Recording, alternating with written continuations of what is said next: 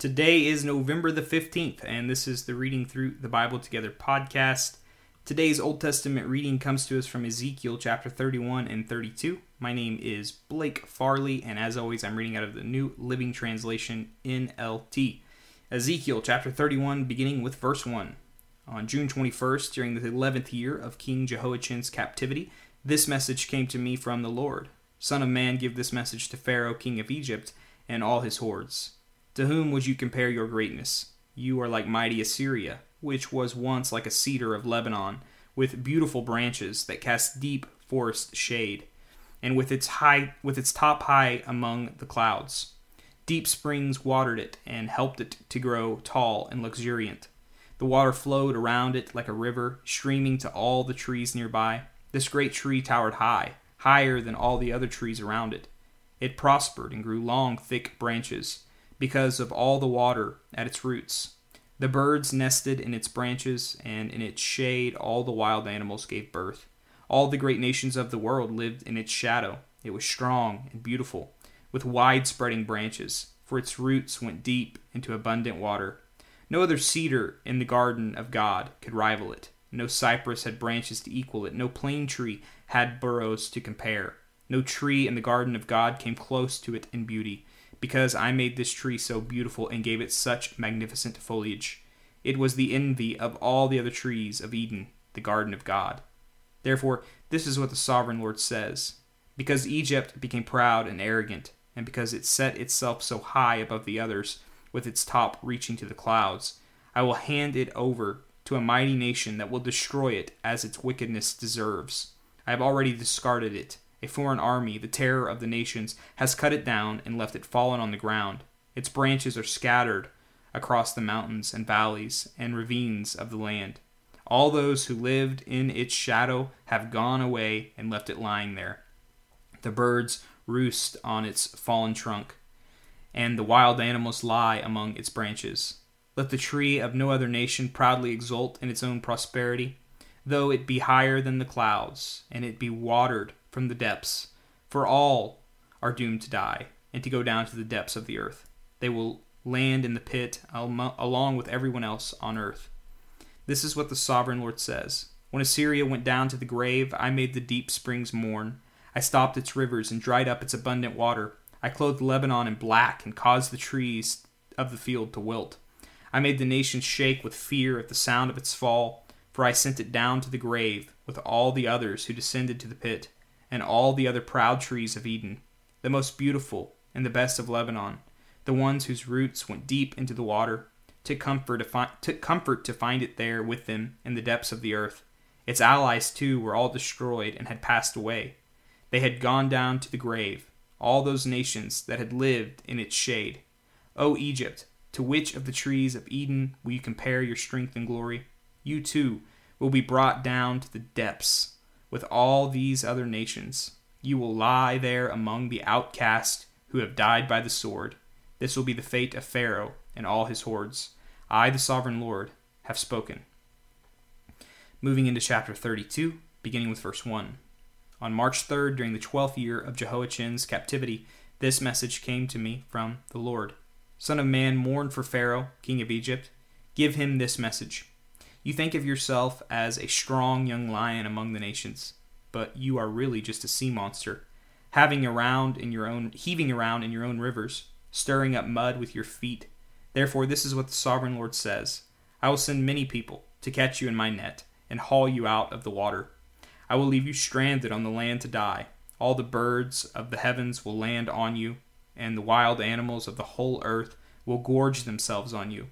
I will scatter your flesh on the hills and fill the valleys with your bones. I will drench the earth with your gushing blood all the way to the mountains, filling the ravines to the brim.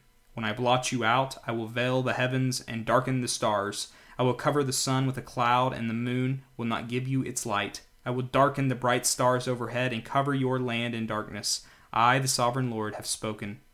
I will disturb many hearts when I bring news of your downfall to distant nations you have never seen. Yes, I will shock many lands, and their kings will be terrified at your fate. They will shudder in fear for their lives as I brandish my sword before them on the day of your fall. For this is what the sovereign Lord says.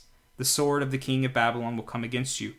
I will destroy your hordes with the swords of mighty warriors, the terror of the nations.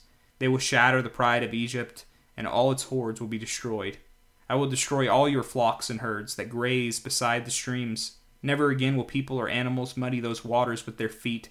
Then I will let the waters of Egypt become calm again, and they will flow as smoothly as olive oil, says the sovereign Lord. And when I destroy Egypt, and strip you of everything you own, and strike down all your people, then you will know that I am the Lord. Yes, this is the funeral song. They will sing for Egypt. Let all the nations mourn. Let them mourn for Egypt and its hordes. I, the sovereign Lord, have spoken. On March 17th, during the 12th year, another message came to me from the Lord. Son of man, weep for the hordes of Egypt, and for the other mighty nations, for I will send them down to the world below in company with those who descend to the pit. Say to them, O Egypt, are you lovelier than the other nations? No. So go down to the pit and lie there among the outcast. The Egyptians will fall with the many who have died by the sword, for the sword is drawn against them. Egypt and its hordes will be dragged away to their judgment. Down in the grave, mighty leaders will mockingly welcome Egypt and its allies, saying, They have come down, they lie among the outcasts, hordes slaughtered by the sword. Assyria lies there surrounded by the graves of its army, those who were slaughtered by the sword. As we pause here, I just want to point out that what Ezekiel is pointing out for us through the words of God is that no matter how powerful a nation is, the result is going to be the end for all earthly nations. They will all end. They will all crumble. There will only be one kingdom that lasts for all eternity, and that is God's kingdom. No matter how powerful a kingdom is in the history of the world, in the end, they all have an end. Even powerful Egypt and powerful Babylon, we'll see in the future, powerful Rome is destroyed. And yes, one day, as much as I love America, I love being an American, there's a greater kingdom, and that's the kingdom of God. And you can bet that one day, when the kingdom of God is throughout the entire earth, there will not be American flags. There will only be one creed that we come under, and that is the creed of Jesus Christ. And when a nation begins to think they are more powerful than God, when a nation begins to think they are God, that is generally a big marker of their downfall. They will be used by God, but when God is finished with them, they will go the same fate as all the nations they oppressed and destroyed to get the power. They will be like the outcasts in the pit. And that's what we're seeing here. So, verse 23. Their graves are in the depths of the pit, and they are surrounded by their allies. They struck terror in the hearts of people everywhere, but now they have been slaughtered by the sword. Elam lies there surrounded by the graves of all its hordes, those who were slaughtered by the sword. They struck terror in the hearts of people everywhere, but now they have descended as outcasts to the world below. Now they lie in the pit and share the shame of those who have gone before them. They have a resting place among the slaughtered, surrounded by the graves of all their hordes. Yes, they terrorized the nations while they lived, but now they lie in shame with others in the pit, all of them outcast, slaughtered by the sword. Meshech and Tubal are there, surrounded by the graves of all their hordes. They once struck terror in the hearts of people everywhere, but now they are outcast, all slaughtered by the sword. They are not buried in honor like their fallen heroes, who went down to the grave with their weapons, their sheds covering their bodies, and their swords beneath their heads. Their guilt rests upon them, because they brought terror to everyone while they were still alive. You too, Egypt, will lie crushed and broken among the outcasts, all slaughtered by the sword. Edom is there with its kings and princes. Mighty as they were, they also lie among those slaughtered by the sword, with the outcasts who have gone down to the pit. All the princes of the north and the Sidonians are there with the others who have died. Once a terror, they have been put to shame. They lie there as outcasts with others who were slaughtered by the sword. They share the shame of all who have descended to the pit. When Pharaoh and his entire army arrive, he will take comfort that he is not alone in having his hordes killed, says the sovereign Lord. Although I have caused his terror to fall upon all the living, Pharaoh and his hordes will lie there among the outcasts who were slaughtered by the sword. I, the sovereign Lord, have spoken. That concludes our Old Testament reading. Moving into the New Testament, Hebrews chapter 12, verses 14 through 29. Hebrews chapter 12, beginning here in verse 14. Work at living in peace with everyone, and and work at living a holy life, for those who are not holy will not see the Lord. Look after each other, so that none of you fails to receive the grace of God. Watch out that no poisonous root of bitterness grows up to trouble you, corrupting many.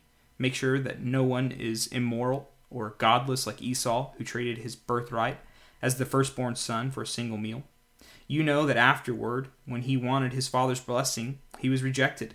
It was too late for repentance, even though he begged with bitter tears.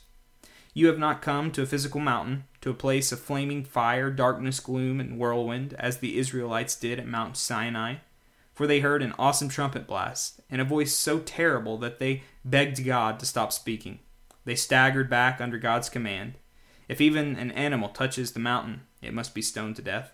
Moses himself was so frightened at the sight that he said, I am terrified and trembling.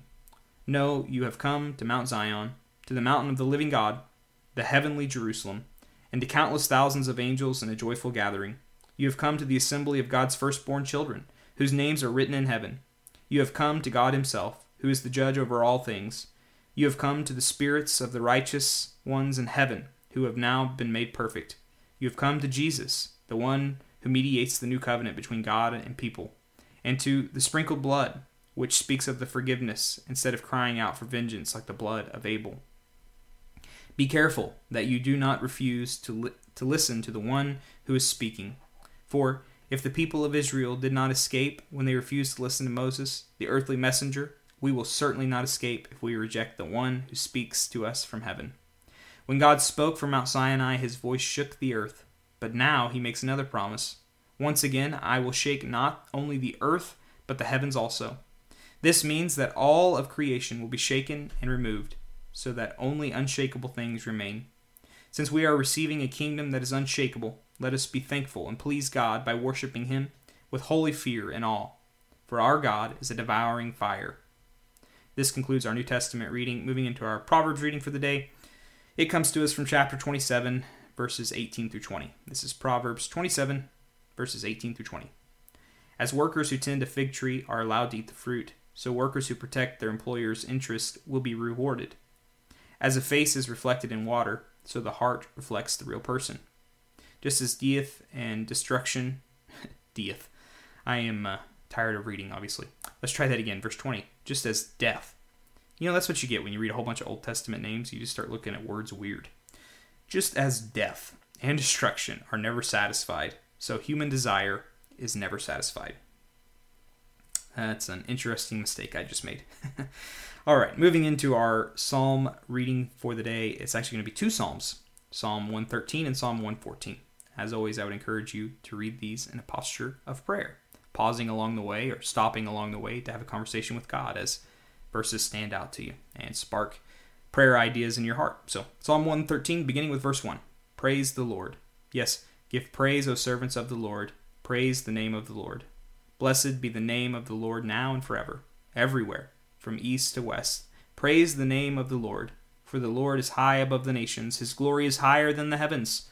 Who can be compared with the Lord our God, who is enthroned on high? He stoops to look down on heaven and on earth. He lifts the poor from the dust and the needy from the garbage dump. He sets them among princes, even the princes of his own family, of his own people. He gives the childless woman a family, making her a happy mother. Praise the Lord. Psalm 114, beginning with verse 1. When the Israelites escaped from Egypt, when the family of Jacob left the foreign land, the land of Judah became God's sanctuary, and Israel became his kingdom. The Red Sea saw them coming and hurried out of their way. The water of the Jordan turned away. The mountains skipped like rams, the hills like lambs. What's wrong, Red Sea, that made you hurry out of their way? What happened, Jordan River, that you turned away? Why, mountains, did you skip like rams? Why, hills, like lambs? Tremble, O earth, at the presence of the Lord, at the presence of the God of Jacob. He turned the rock into a pool of water. Yes, a spring of water flowed from a solid rock. Lord, thank you for your scripture that reminds me of how powerful you are. The God I serve can split seas, turn mountains, and even make a rock into a pool of water. Lord, if you are with me, then who can be against me? Lord, I pray that I would remember this today. I would remember what you've done for me, to forgive me of my sin, to give me power in this present life over sin through the power of the Holy Spirit, and the future hope you've promised me, and that I know is secure through the resurrection of Jesus. Lord, it is in your name that I pray. Amen. Well, thank you so much for joining me for this November 15th reading, and I hope to see you back here tomorrow as we continue our journey reading through the Bible together.